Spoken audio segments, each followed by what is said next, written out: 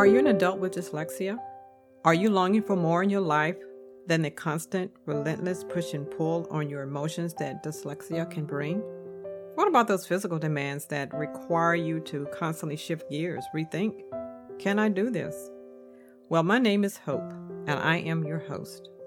And I understand because I was diagnosed as an adult with dyslexia, and I often believed that I wasn't enough.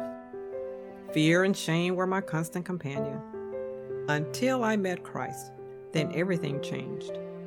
This podcast, Make Room for More, is devoted to encouraging and inspiring adults with dyslexia to make more room in their life for Christ.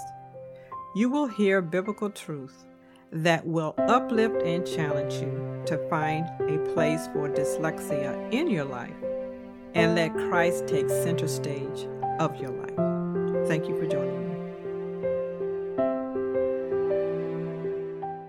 Beloved, think it not strange concerning the fiery trial which is to try you, as though some strange thing happened unto you. But rejoice, inasmuch as ye are partakers of Christ's suffering, that when his glory shall be revealed, ye may be glad also with exceeding joy. 1 Peter 4, verses 12 and 13. I have a question for you. Are you afraid to yield to the cross, a place of suffering? Have you said in your heart, I am a Christian, why is this happening to me? It is happening to you, it is happening to us, because we are Christians. So put to rest the notion that you should not be experiencing fiery trials because you are a Christian.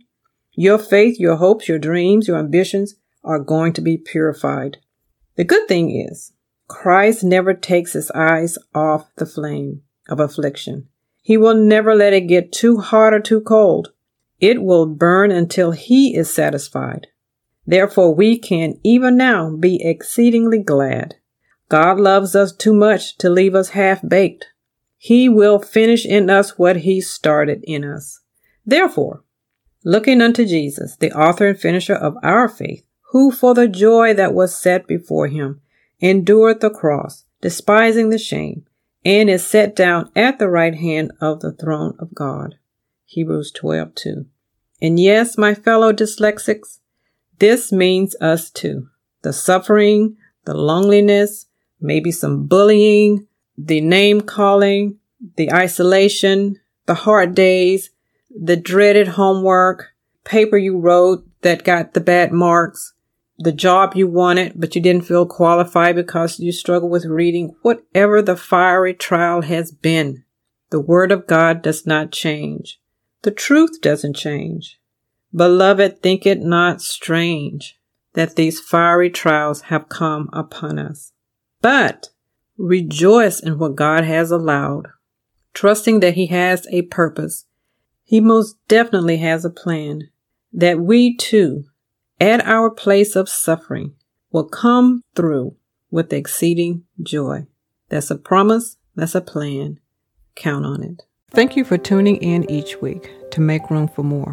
If you would like to listen to archive shows, you may do so by going to www.makeroomformorepodcast.buzzsprout.com. Once again, thank you so very much for joining us and have a wonderful week.